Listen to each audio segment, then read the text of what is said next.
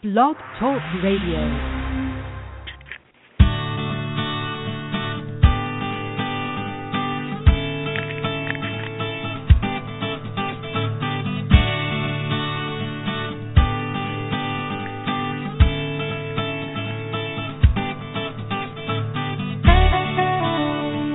Hey there, Dr. Ross Green here, coming to you live from the offices of Lives in the Balance here in Portland, Maine, with another edition of Helping Behaviorally Challenging Students. And we've been a little bit off kilt on this program so far this year, and I take full responsibility. It's my travel schedule that's been getting in the way, but finally we are back on track here on the first Monday of the month of December 2014.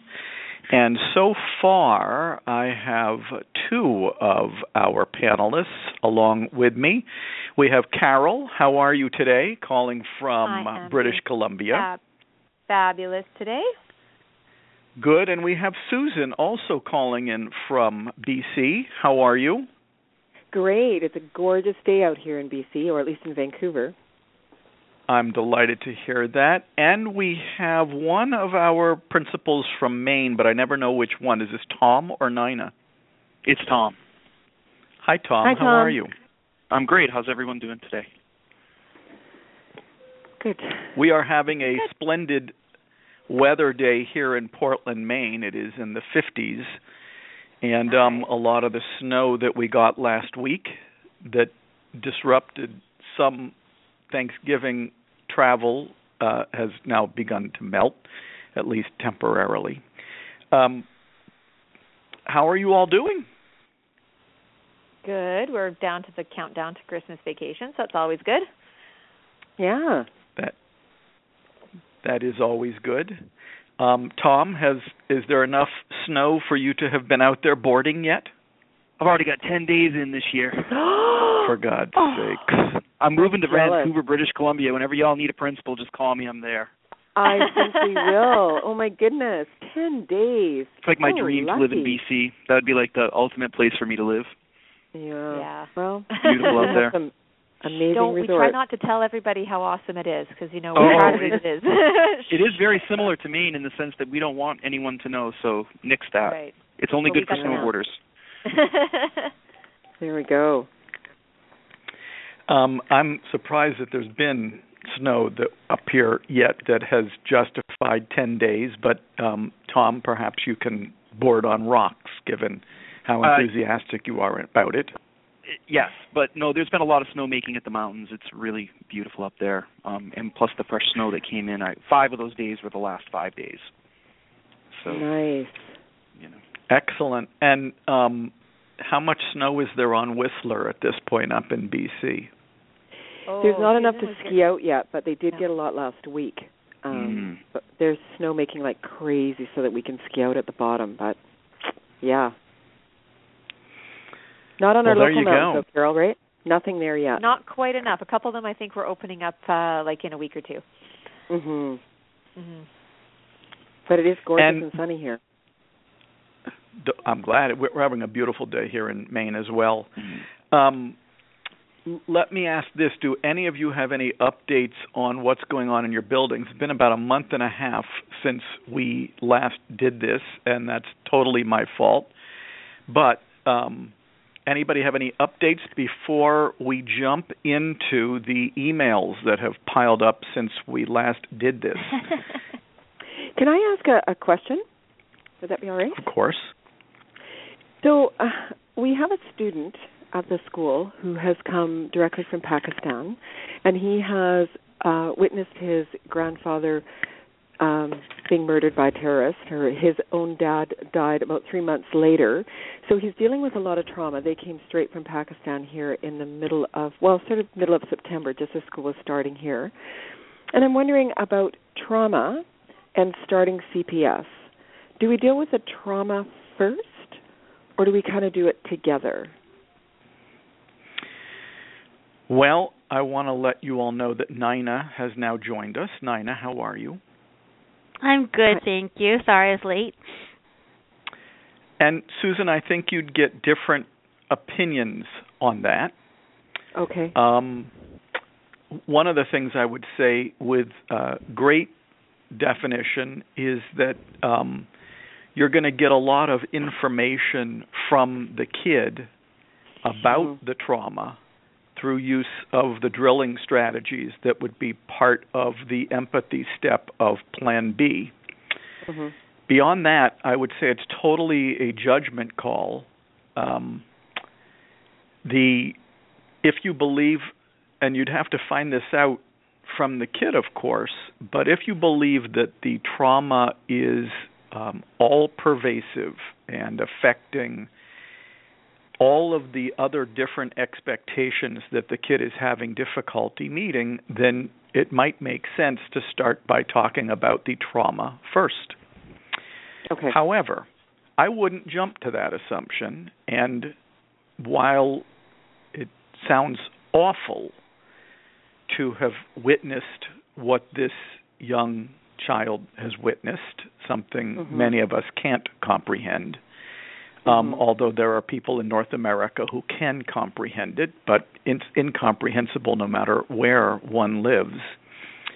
I don't make any assumptions about the degree to which witnessing that is affecting the kid's life until I have either observational data telling me that it's so. And, of course, observational data is a bit subjective. We all wear lenses. But the person who I always say I would rely on the most for that, and not just as relates to trauma, but for virtually everything, is the kid himself. And so I don't think there's a hard and fast algorithm for making that decision, nor does talking about one mean that you wouldn't be talking about the other. It's really kind of a judgment call, but the person who I'd want to hear it from the most in terms of the effect of that experience on his or her life and his or her ability to meet expectations in our building is the kid. Okay. I sometimes tell the following story. During one of my trainings last summer, I had, and it's a training that often attracts people who are analytically trained. And that's not disparaging people who are analytically trained. It's just that many people who are analytically trained are trained to interpret what another person is saying.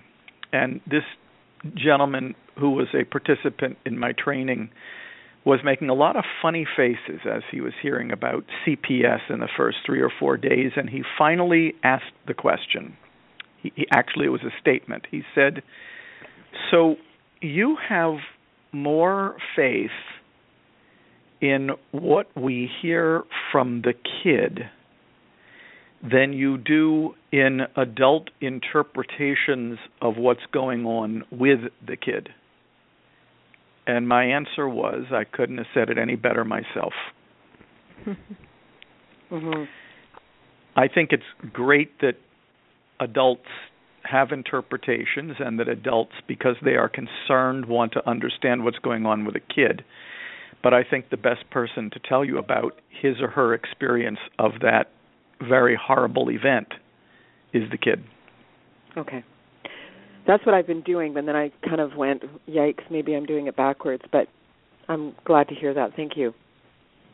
I just don't think there's a hard and fast algorithm. I'd love to hear what some of the rest of you think on that. Well, Ross, you talked about at the conference a few weeks ago, you talked about that very same experience, and thought it was really interesting because, you know, if you try to follow the basic idea that you don't, to do no harm, I can't understand why there'd be any harm in listening and clarifying someone's concerns or perspective, especially in the initial relationship building phase. That could only feel validating to the child that experienced that horrible.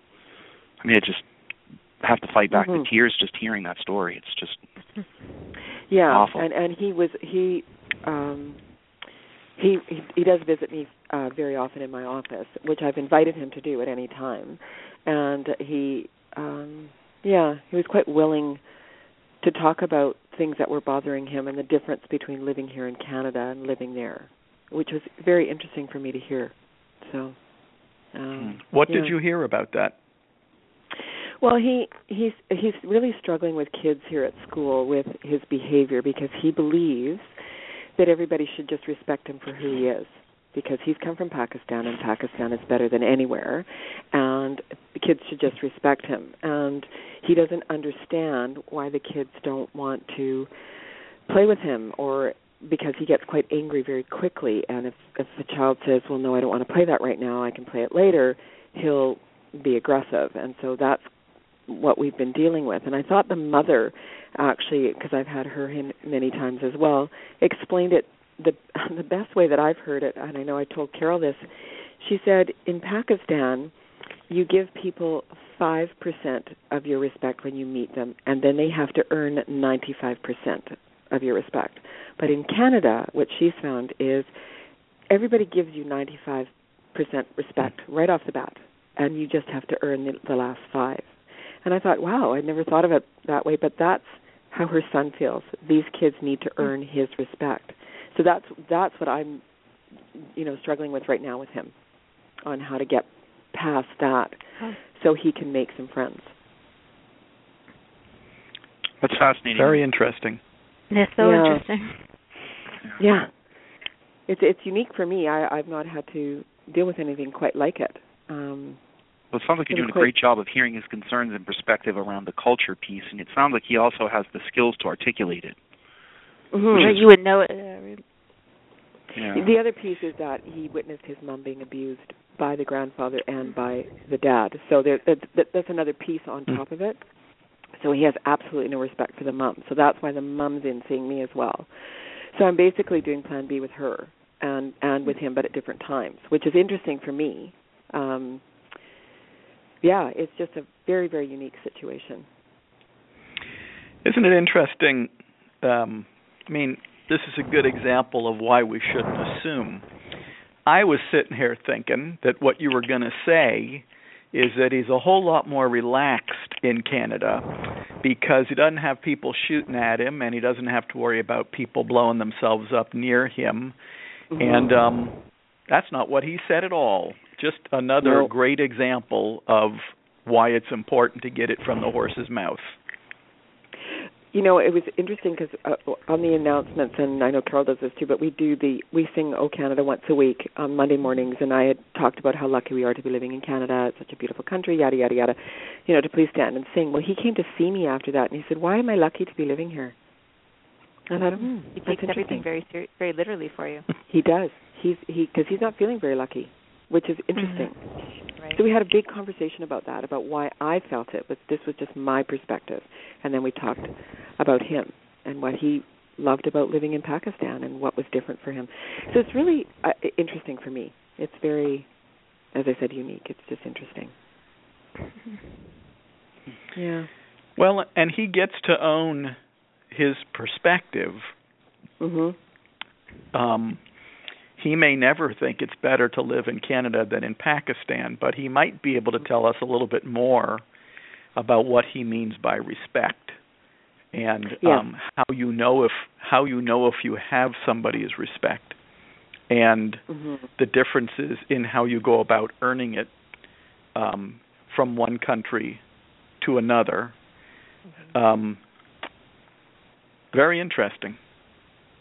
Yeah, I thought the mom's perspective was just like, it was just a light bulb went off for me. I had never, ever thought of it that way before, so it was interesting. I just wonder what he means by respect. It's another example of how I thought to myself, well, I think I know what he's talking about, but I no longer feel any pressure to think that I understand what somebody means. It's always a whole lot easier just to ask them. And respect can mean so many different things, not only to so many different peoples, but across cultures, that I'd be very interested in seeing if he could operationalize respect for us, just so we know exactly what we're talking about. Maybe he has already for you. He has, actually. I've asked him that. Well, what does respect look like for you? And he said, well, they have to do what I want them to do. and oh my, he's very, very, very. His English is awesome. Like it's amazing how well he speaks, and he just said that they have to do what I want them to do. That I'm the one in control, and it was just like honestly, it took all of me for my jaw not to drop while he was telling me. But that's his belief, because that's what his dad and his grandpa. That's what he said. You obey. Obey. Thank you. That his father and his grandfather, that's how they expected people to treat them. And it's interesting because the mother said exactly the same thing, and she was not in the room with him when he was talking to me. So does she require the same compliance to have respect? Does she expect that of him for her? No, she doesn't. She is this really gentle person who's I don't know if she's just that way with me, because I don't know what she's like the rest of the time, but she loves being here, and she gives everybody respect. Like that's who she is, and she doesn't understand why her son is like this. And then she'll say in the next breath, but I do understand, because that's the life he led. And he's only 9. So it's very interesting. I was going to ask you how old he was, because that gives you. I mean, I just can kind of feel it in the air. I love it when I have the rare and very special opportunity to see Ross work with someone, because when I have, you can feel in the air that he's curious about people and their perspective, and that he has totally shelved his perspective, at least through my perception or another person's perception. I'm sure he's having thoughts, but it's not like public through his nonverbal communication. I know that's a really complicated way to say he's not showing it, but it's hard to verbalize. But I could kind of hear it happening just here, that Ross had an idea, and he's really curious about this kid in his world. And I have to say that it's taken a long time. I think that for educators, teachers in particular, that's a very hard thing to do, to get to the point where you're actually curious, because typically when a teacher sits down with a kid, they're frustrated at that point. Even if they've had the 24 to 48-hour cool-down period and you're working on solving problems proactively, I have to admit, even for me, with all the work that I've done with this, I still sometimes have to remind myself, and it's something that I've had to work on for a long time, is to be curious and non-judgmental. I mean, it's just, he's lucky. He's lucky he's with a teacher who is very good. Like, she's a master teacher. But he spit in a girl's face last week, and oh my goodness, I thought the teacher was just going to rip him apart. And that has to be one of the worst things for me. Like, it's just the worst. And so dealing through that was tough. Anyways, that was just another kind of added thing. But you've given us an interesting hint here. I don't like to jump to conclusions, but according to his mother, respect to him, meaning people do what he says, is cultural. And that's one hint. Once again, I'd want it from the horse's mouth, but that's one hint that stance he's taking is not necessarily related to the trauma. Now, there's much more to hear from him. So that's one little hint that we have. She didn't say it's because he witnessed what he witnessed. She said that's the way everybody is where he comes from. And then, so that's interesting. She's not thinking that this is a byproduct of the trauma. But here's the other thing that's very interesting. If everybody thinks that respect means that everybody else is going to do what they say, and that's everybody's definition of respect, then it's going to get ugly pretty quickly, because everybody's thinking that everybody else has to do what they say, which means everybody's telling everybody what they got to do and expecting them to do it. And feeling frustrated when everyone else isn't obeying them.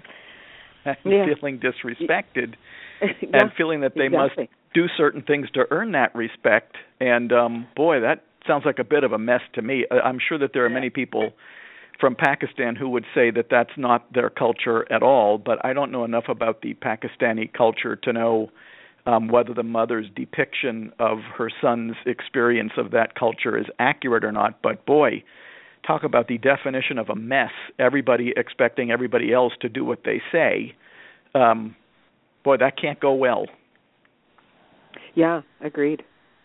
I was wondering too, Ross, just along that line, I had to work a little bit at it, but I wanted to get curious about his perception of the culture. I have a 9-year-old son, so I shouldn't. Well, I guess what I'm saying is that he has his perception of the world around him, and it's not always congruent with my perception of the world around us. And I'd like to know. I would like to explore with this child. I'd like to ask some clarifying questions and dig a lot about his perception of the culture versus situations that occurred. I would just want a lot of information. I would want to listen a lot and really try to find creative ways to get him to express things, like draw things, write about things, whatever it is that it takes to get more information about his perception of that piece of the culture around respect coming from, you do what I say. I'd want to really go deep with that and find out a lot, but I'm really curious at this point. That's a good idea. I'm writing notes, actually, to tell you guys. That, Ross, but I'd love to hear your feedback about that. Well, sorry? Boy, well, he asked if he wanted to hear my feedback. All I can say is, Susan, you got me curious. And so, I couldn't begin to think of all the information I'd want to be gathering from this kid about not only his definition of respect, but also how he feels he came by it. So, Tom, as you were saying, it doesn't take much at all for me to be curious. For me, doing the CPS model well starts with being really curious about what's going on inside the kid's head, what I've begun calling inside information. And that's great. This one has me even more curious than others, just because of what this kid has been through, and just because I'd have to be working hard to battle my own assumptions about the meaning of what this kid has been through, so as to keep myself totally free and clear, so as to hear what he had to say, ask a good next question based on what he's saying rather than based on my assumptions.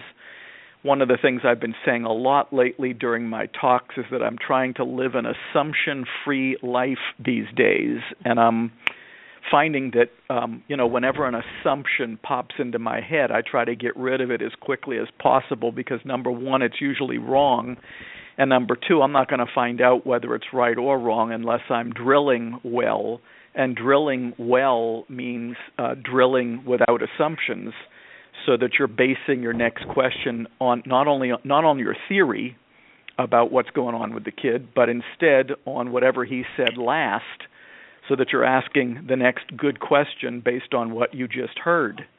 And boy, I got to tell you, living assumption-free living is very freeing, because all you got to do is go on what you're hearing and ask the next good question.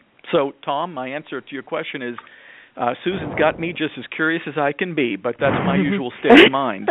Yeah, I am as well. I am very curious, so it's good. Thank you. But at the very least, it does sound like this young lad is going to be a project, and that while many of us North Americans might think to ourselves, how can he think it's better in Pakistan? I mean, he's in Canada now. He's in the United States now. This is as good as it gets. What he's letting us know is, I do not share your perception, and now he's got me really curious. Yeah, exactly. Thank you. Good luck with it. Good luck. Anybody else want to give us an update on what's going on in their buildings, or an interesting story, or whatever? Well, I was wondering if I could get a bit of feedback on some ALSUPs that we've been doing. I've been using the ALSUP as part of our school-based team process when there's children with primarily behavioral concerns being brought up. And last week we had some kindergarten students, and so I always have a little bit of an internal debate about, what's developmentally appropriate expectations for children who are just 5 going on 6 years old, that are in a full-day kindergarten program, for a lot of them for the first time in their life, being in a structured environment. But that being said, I found with both of these boys, when we were going through the unsolved problems, we filled up the charts. Like each of them filled up the charts. And normally when I've been doing ALSUPs with, some older students, you might have 3, 4, maybe 5 unsolved problems, but these just kept going and going and going. And so, I don't know, I guess I just wanted to get some feedback on whether that's kind of typical with younger students. I mean, the problems aren't, some of them are physical in terms of, one little guy so for example, the unsolved problem that we decided to prioritize was difficulty noticing when his friends have had enough of his physical play. So he likes to play Spider-Man and very physical things like that. And when a friend tells him to stop, then he punches them or kicks them because he doesn't like being told to stop. But he's not getting those cues before the person actually says, no, stop, that they're kind of not having fun. So obviously there's some safety concerns, and some of the parents have been, contacting the teacher because their kids are coming home saying that they're afraid of this student and, not wanting to play with him, but of course they're also fairly empathetic and saying, I know they're just young, but my child's afraid to come to school. So just, what experiences have maybe Susan and Tom and Nina, what have you had with the, kindergarten age or grade 1 in terms of the number of unsolved problems that you tend to have when you start digging into their behavior? Oh, she's prepping me for the Ross-Tom conversation. That has to be one of my favorites. Well, that was definitely a joke. I'm glad you all got it. 18 minutes left in the program, and that's right around when we get this ball rolling here. Right. I'm going to plan C this one until the next radio program. No, go ahead, Tom. It's always fun to end the program that way. Yeah, no. I want to hear what Nina says. I'm taking the plan C for real. Well, I would say I think that in my experience, absolutely on the ALSUP with the younger students, we tend to have more unsolved problems, and maybe that's just developmentally because if one of their lagging skills is, not being impulsive or whatever the lagging skill might be. Yep. I think it just affects more. Yeah, I think it affects. It gets in the way more, and they end up having more unsolved problems.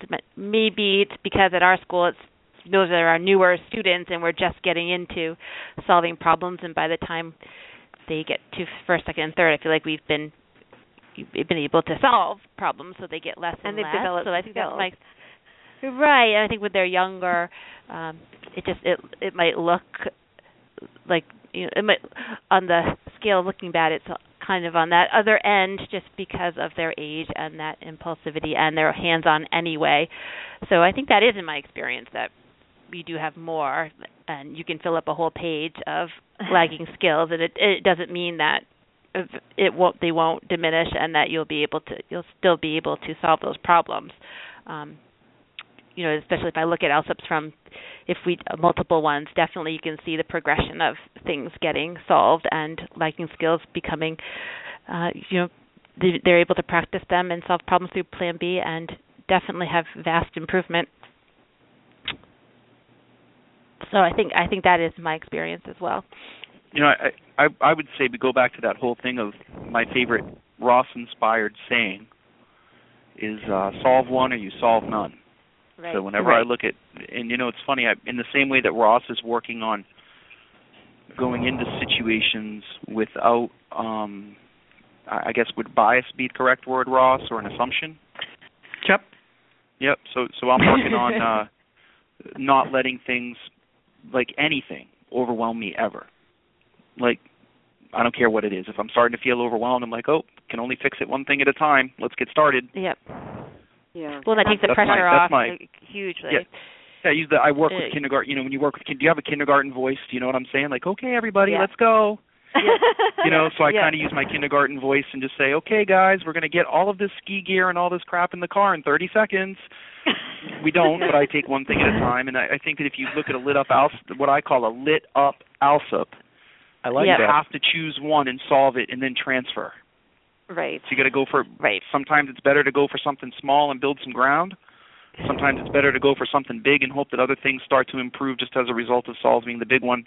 You have to know the kid to make those decisions, but that's never developmentally. It's the same conversation as should we expect students to have a certain level of writing or reading by the end of kindergarten? Is that developmentally appropriate? My first answer to that question is I don't know the kid. Is it developmentally appropriate? We work in the zone of proximal development for all children, behavioral or academic. And so if the kid needs to grow here in their reading, that's what we do. That's developmentally appropriate. Developmentally inappropriate is when we lower our expectations because of their age, because adults don't have the skills to handle a kid. Oh, yeah. Did that make sense? That's a loaded... No, I actually wrote down the ZPD because I think that's an important thing for people to remember. Like, we're meeting kids where they are, just as we do with them academically, and moving them forward. So, but it's what frustrates teachers and what kind of freaks them out a little bit is when they are getting multiple emails from various parents saying, this child, and they start to take responsibility for it and say, I must not be doing my job because I'm putting these kids in danger, and what am I doing, and am I doing enough, and am I protecting them, and they kind of get into a bit of a spin cycle. But then when we do the ALSUP, they see all these problems being listed, and they just go, oh my gosh, that's so much. This kid's lacking so many skills, and they have so many unsolved problems. But I really appreciate just that reminder of, just start with one. Just like if your students are lacking all kinds of literacy skills, you start with one, you start to work on it. You're encouraging, you're patient, you're supportive, and you just keep going. Right. And that pressure is, when teachers feel the pressure of other parents, it is very stressful. And but just acknowledging that's that they're making progress, they're solving problems, and the parents just want to know that that teachers are aware, that the administration's aware. And in my experience, talking about that and saying you are aware and there is a plan and everyone has a plan, it definitely makes everyone feel better. Yeah. That there's some, and they see improvement, and you can point. Parents can see that children are making improvement with the model. Right. One of the I have a few thoughts about this. The first is that a very nice part of the whole prioritizing process, and a very nice part of thinking about the expectations a kid is having difficulty meeting, is simultaneously thinking about whether a given expectation is realistic for that kid at this point in that kid's development. Mm-hmm. And so it's a crucial part of it. I don't actually talk about it that much, but deciding whether an expectation is realistic or not is really a very crucial part of the process. The interesting thing is this. I think, if I'm understanding what all of you are saying correctly, my experience has been slightly different. I find that the older kids have longer lists of unsolved problems, mostly because my bet is that that's because of two things. Number one, a lot of the older kids I work with have been behaviorally challenging for a very long time, and that means that a lot of their earlier unsolved problems remained unsolved, and because the demands of the environment simply increased over time, the pile of unsolved problems just got bigger and bigger. But I also find, and this is probably also related, that teachers of younger kids are much more sensitive to developmental variability than a lot of teachers of older kids. And I hate, saying anything about that's going to be true always of teachers of younger kids and teachers of older kids, but as a general trend, I find that the people who are teaching younger kids are more sensitive to it and more forgiving about it, and maybe even more willing to think about whether a particular expectation is truly realistic for a given kid. But I've had the exact opposite experience. My experience is that the younger kids have smaller lists of unsolved problems, and the older kids are the ones who have the bigger lists. Who knows? I guess it's pretty much individualized, but that's been my general experience. Well, I think that I just want to. I feel bad because I've had a lot to say today, but this is really, I think, a very important thing. Having worked myself at the middle, high school, and lower elementary levels, which is somewhat unusual for a professional, to work all those different levels in a 14-year period or whatever. I think that it's really important to remember that your generalization is fair about teachers in the sense that a lot of times teachers from grade 6 or 7 until 12 got into teaching to teach content, whereas teachers organically from grades pre-K to 6 or so generally get into teaching to teach the kid. Mm-hmm, and I think that the really interesting thing is that having worked at the high school level, I always found that the at-risk kids did best with the teachers at the high school level who were there to teach the kid, not the content. And they were often looked at by their peers as a weaker teacher on the academic team, but were always looked at from guidance as somebody that the kid would be safe with and would learn and engage in school. So I do think that there is, and again, there are teachers who can be perceived as being, quote, academic, and there are teachers who can be perceived as being about teaching the kid who are highly academic. What I look for as an educational leader, a principal, just as a person for my own children, is somebody who does both well, because it is totally possible to do both incredibly well. I agree. So can I ask a question, because we haven't had enough controversy on the program yet? Oh. C. I don't plead the fifth. I plead the C. No, I actually I don't know if this will cause controversy, because we all may actually agree. But Tom, as you were talking about the potential differences between secondary teachers and elementary teachers, and that elementary teachers got into the business to teach kids and secondary teachers got into the business to teach content, what occurred to me is that because of high-stakes testing, have we caused even elementary teachers to begin teaching primarily in the direction of content? Absolutely. And hasn't that been an awful development? Yes. Yep.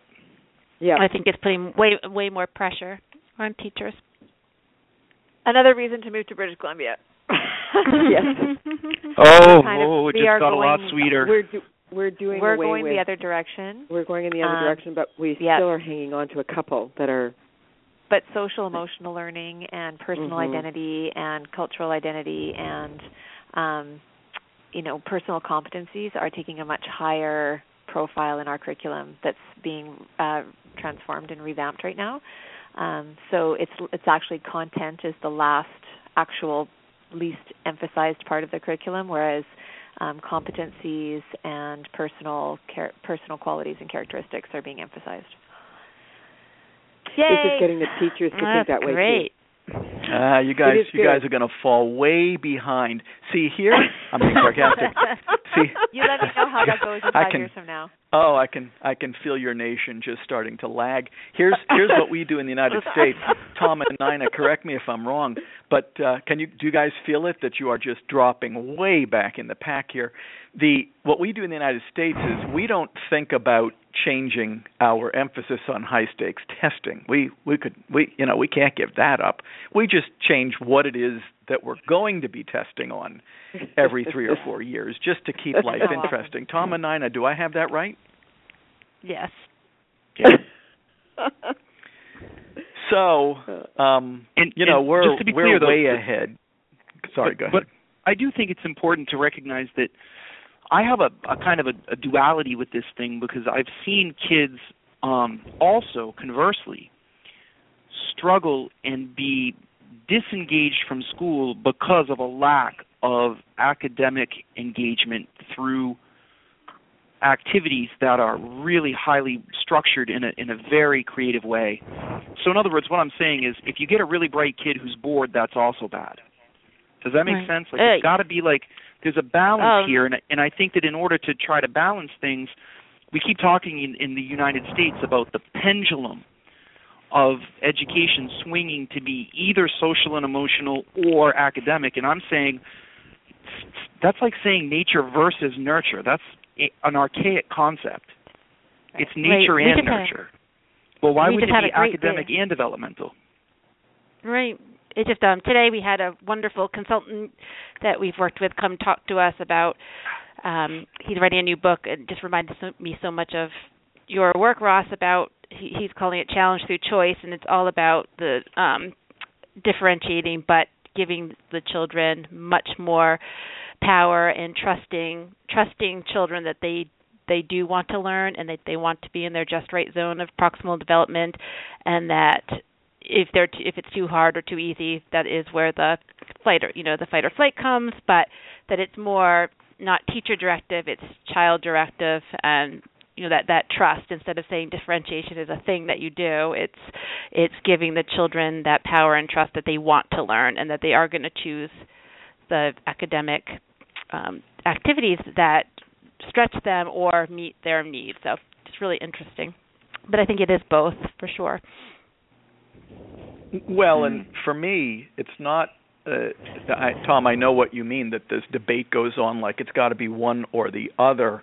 But practical guy that I am, I'm not sure I see how high-stakes testing relates to either. You got a kid who's bored because the content's not up to his, what he needs. High-stakes testing won't fix that. You got a kid who's not quite making it. High-stakes testing's not going to fix that. So that's the interesting thing. We are so obsessed with high-stakes testing, but all high-stakes testing really does is hold people to a standard. Right. You agree? It doesn't connect with anything that we're talking about. Yes. I would agree with that, and I think it is important to clarify the difference between assessing a student for annual growth or catch-up growth or more than annual growth. That's way more important than standardized testing, because annual growth, or which we would consider to be a year's growth in any area, including behavior, or standardized testing are two very different things, because just because we say that the benchmark at the end of second grade is X, if the student's made more than a year's growth in a year's time, what more do you expect? They're working in their zone of proximal development. Yeah. I mean, this is a huge loaded conversation about education, but I think it's a valuable one to have through the lens of collaborative and proactive solutions, because kids do well if they can. Well, we can't make them do things they can't do, academically or behaviorally. Absolutely. Well, and if I was to take kids do well if they can and simply alter it slightly, kids learn if they can. Kids meet our academic expectations if they can. Yep. Having standards for teachers and standards for students is all well and good, but I'd rather measure improvement than I would how many kids are getting over the bar. How many kids are getting over the bar is an interesting thing to measure, and I'd want to measure that too. But I'd want to base my thoughts about how well a school is doing on where they started and where they're ending up, not whether they're getting over the exact same bar as schools that have kids who are walking in the door, 95% of whom know they're college-bound and have parents who have that expectation. And yet, I'm revealing my biases here, but I've worked in enough schools where they were behind the eight ball from the word go, and those schools, some of them did an incredible job with their students and had them make incredible progress, but still didn't make annual, yearly progress, and therefore still looked like a failing school, which is bogus. You just defined my previous statement through another lens, Ross. There's a difference between annual growth and a year's growth. Does that make sense? Yeah. So a year's growth is if a student starts at like a level C, and we look at them reading a year later 5 levels higher, it doesn't matter what the end of grade level benchmark is. We just want to see that year's growth for that kid. It's difficult to explain, but what you just said is exactly what I meant, which is that we want to see a year's growth for children. Progress. It is extremely unusual for us to be agreeing with each other at the end of a program, but it is the end of the program, and we managed to make it through an entire program without answering a single email, but I thought this was a wonderful discussion. Sorry, world I want to thank you all, as always. We're done for today. Talk to you next month. See you in 2015. you. Yes. Bye. Bye.